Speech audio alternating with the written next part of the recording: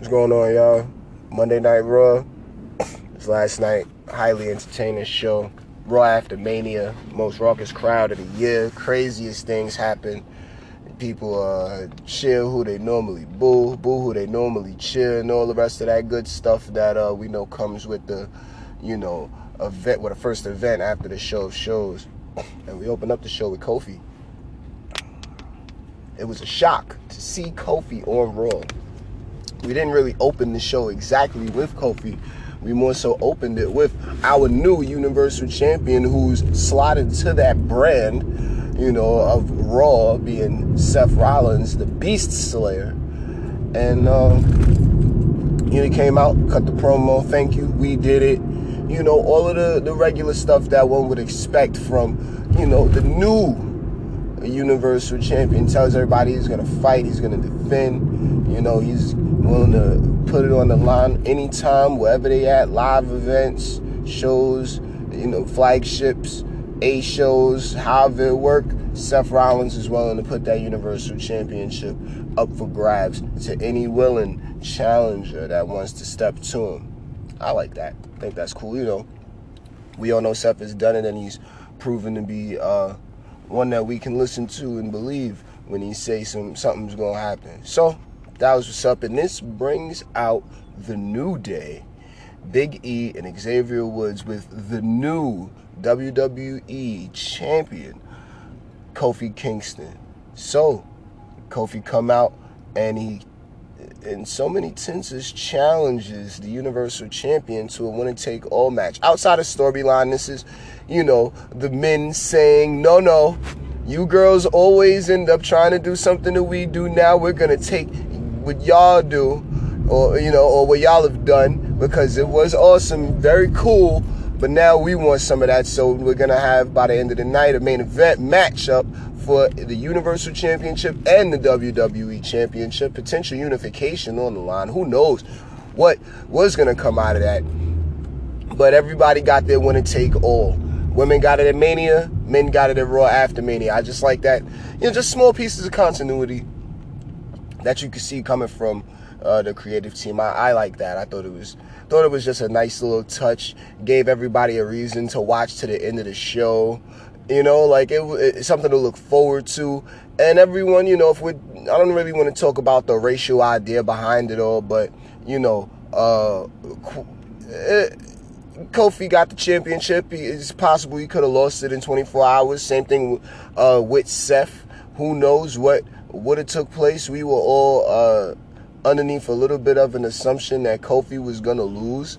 But, if we're going to unify the women's championships, then we would assume that they were going to unify the men's championships also. But we'll get to all of that later on down the line. Challenge was accepted by Seth. Tag team championships on the line. Zack Ryder and Kurt Hawkins in a rematch against the Revival. Or in a WrestleMania rematch against the Revival. A good match. Fair match. We all was going in thinking that Zack Ryder and Kurt Hawkins were going to lose. The one victory was a seeming fluke, and we all know about the Ryder WrestleMania curse. And it was one of those foregone conclusions. That's how I would say a majority of us in the WWE universe felt going into the match, and we got to, see a fair contest between all four gentlemen. Dash Wilder and Scott Dawson. They, like I told you guys, they're fundamentalists. I really enjoy watching how they're able to show just their experience as a tag team in ring. I like it. And they had a good match. All in all, we all know at this point, tag team champions retained. So Zack Ryder and Kurt Hawkins, or Kurt Hawkins playing possum and attacking at the most strategic time, I guess. The best possible moments he was able to, I believe, pick up a roll-up or something of the sort. But either way, we know these guys picked up the victory, which is really all that matters. So the streak continues, like the reverse, or I wouldn't say the reverse streak because Kurt Hawkins' streak was him losing, so the reverse of that is winning, whatever. But the winning streak continues, and the WrestleMania curse has been broken. Zack Ryder is still a champion on WWE TV. 48 hours removed from the granddaddy, being WrestleMania. So, great match, great happenings, cool little story. I liked it. Baron Corbin is out to celebrate his victory against Kurt Angle last night at WrestleMania, and it is it was funny because, like I've been saying this entire time, Baron Corbin is totally the man with the heat. The people love to boo him, and it's very clear.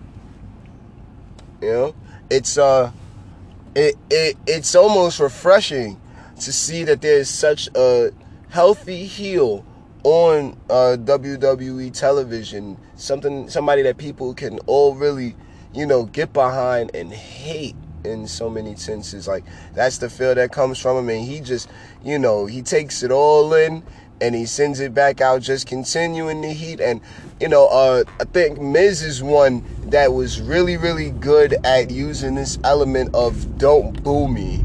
Or, and this, again, they get the crowd to make noise. So for Baron Corbin to be able to garner this much reaction out of the crowd, awesome. This brings out Kurt Angle. Is you wow? Is you?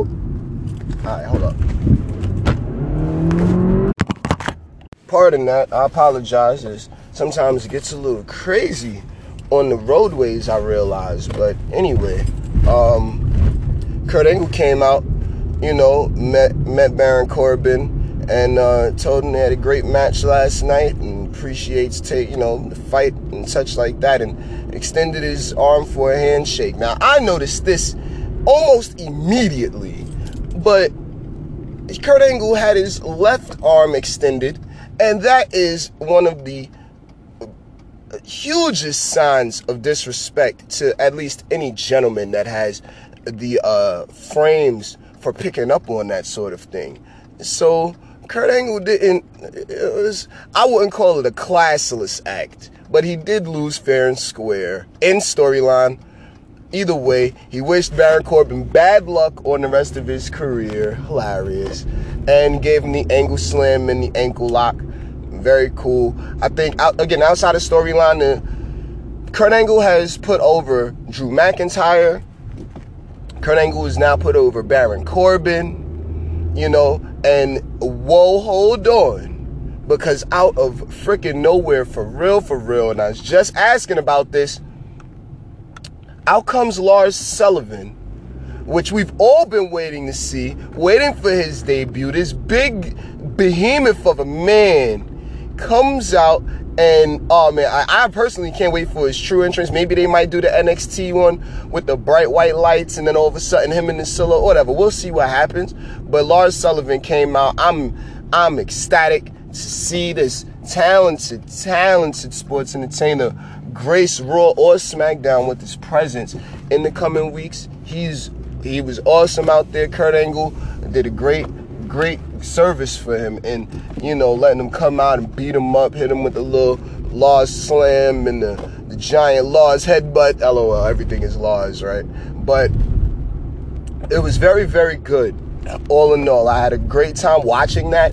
It was sad to see Kurt Angle, have to experience that, but at the same time, we all know that as a legend in this business, as a certified Hall of Famer, he's doing what he can for the other talents that are going to be coming up and will be in his position one day. So, shouts to Lars Sullivan for that. Shouts to Kurt Angle and shouts to Baron Corbin. All in all, a good segment in my opinion. Alexa Bliss was back, handled the biz, came out in ring competition, took on Bayley, challenged either Bayley or Sasha to a match. Bayley accepted. Good, it was a good match. Alexa won off the DDT and was able to, pick up the victory over Bayley. I don't think Bayley looks any weaker right now. We just need to see where the storyline's going to go for her and Sasha, whether it be singles or, getting back into the Women's Tag Team Championship picture. We'll just see how it all plays out. But it was a good match to fill in time. And, it was great to see Alexa Bliss back on deck. Bayley was looking very aggressive, and Alexa Bliss was out there looking like she and Mrs. Steph. So I enjoyed that match. Double champ, the man, Becky Lynch, came out next and, cut a promo. Now she's the winner. We'll see what else happens.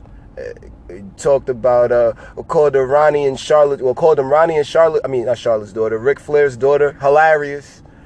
No Ronda Rousey. Apparently she has a hand injury, broke her hand or something like that in the WrestleMania main event. So hope she feels better off that.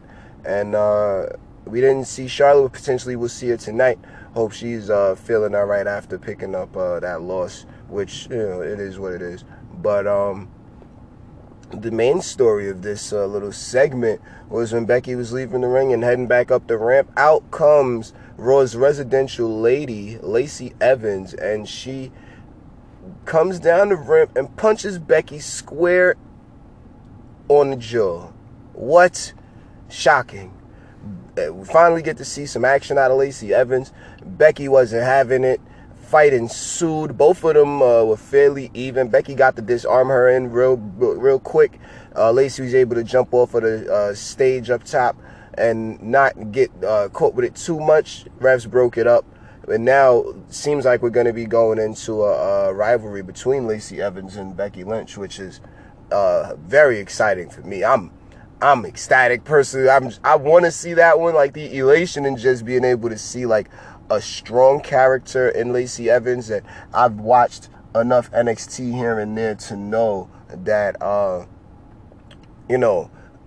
that women's right is great, and she's also she's up and coming as far as in-ring competition and talent goes. So I think her going up against a seasoned veteran like Becky is going to be a treat for us out in the WWE universe. I can't wait to see next week how the rest of that plays out. Aleister Black and Ricochet back on tag teams. I'm all right with that. Still tagging. I don't care. I'm not mad at it. I'm fine. They could continue doing it. I mean, as time progresses, we'll see how the storyline evolves between the two. Me personally, I don't know. Someone might say I'm boring, but I'm just looking at I'm all right with them just staying in each other's corners, even if they're in the singles competition, just for the sake of TV time or whatever, so have you. But that's just me. I don't know if they want to make them singles competitors or whatever. Whatever floats the boat when it comes to that.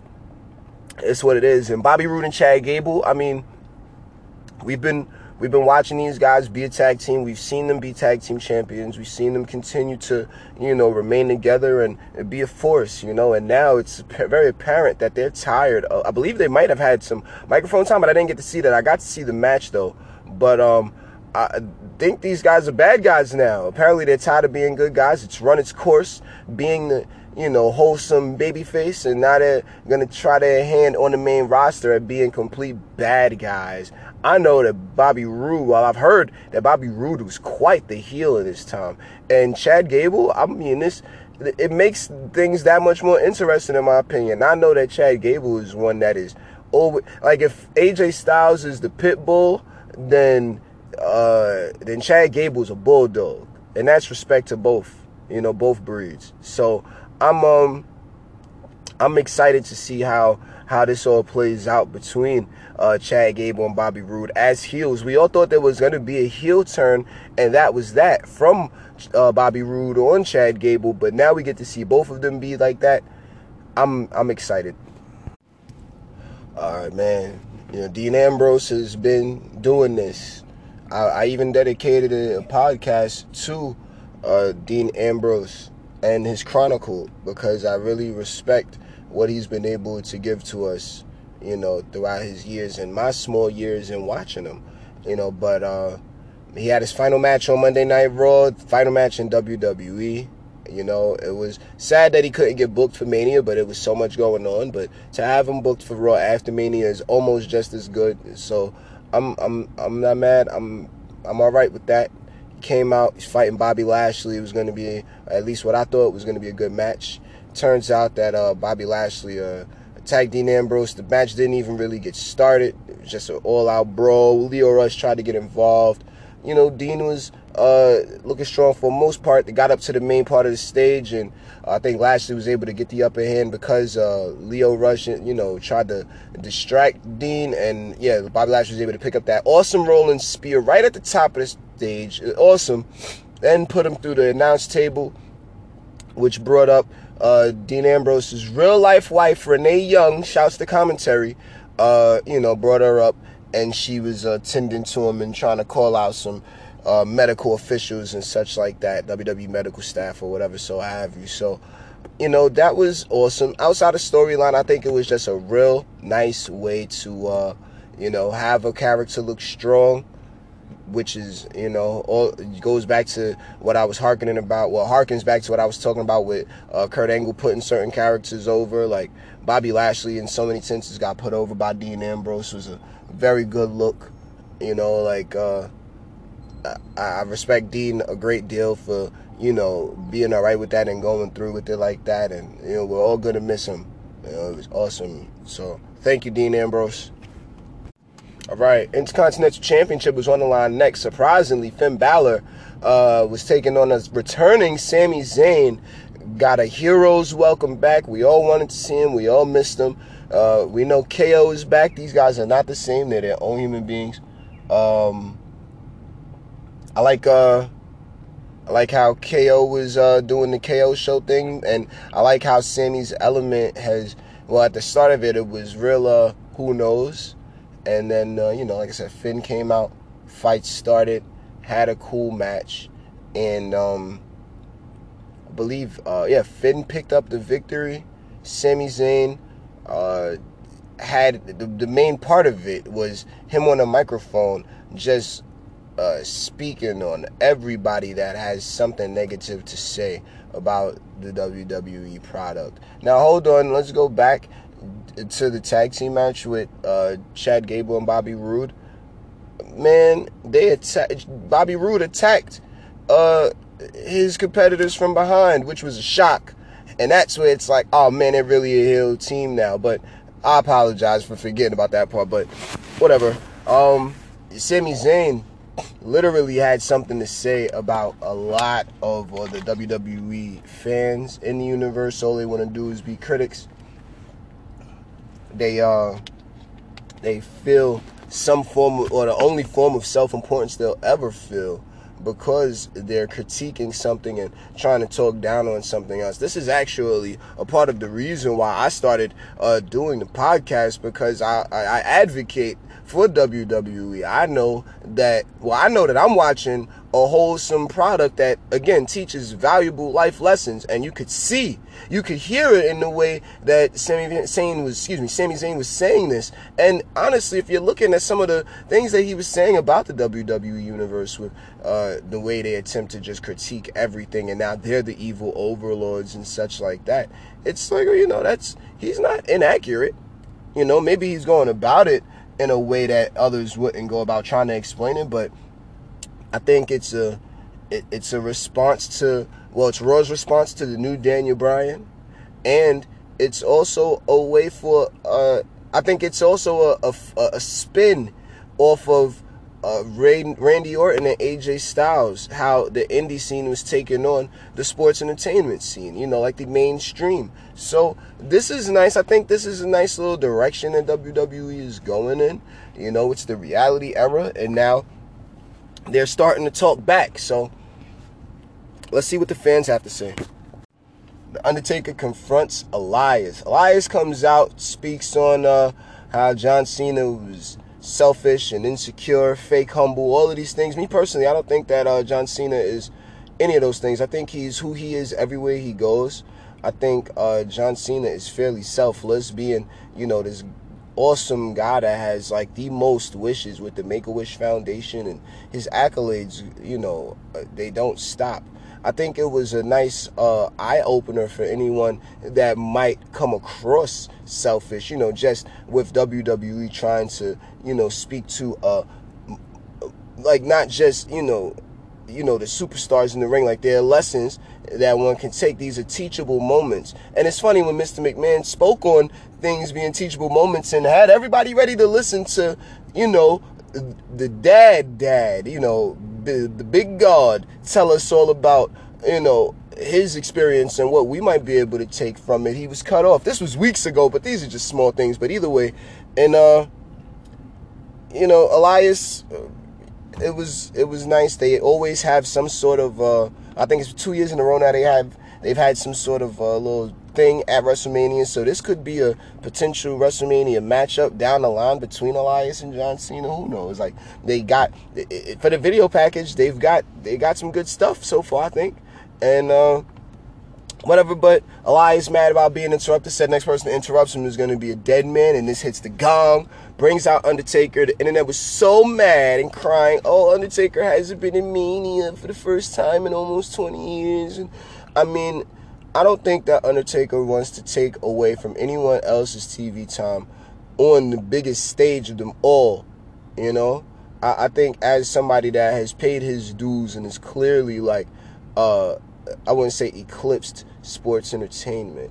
I would say somebody that has, somebody that's just respected on the level that Undertaker is respected on because of his tenure. I respect the fact that he didn't do Mania.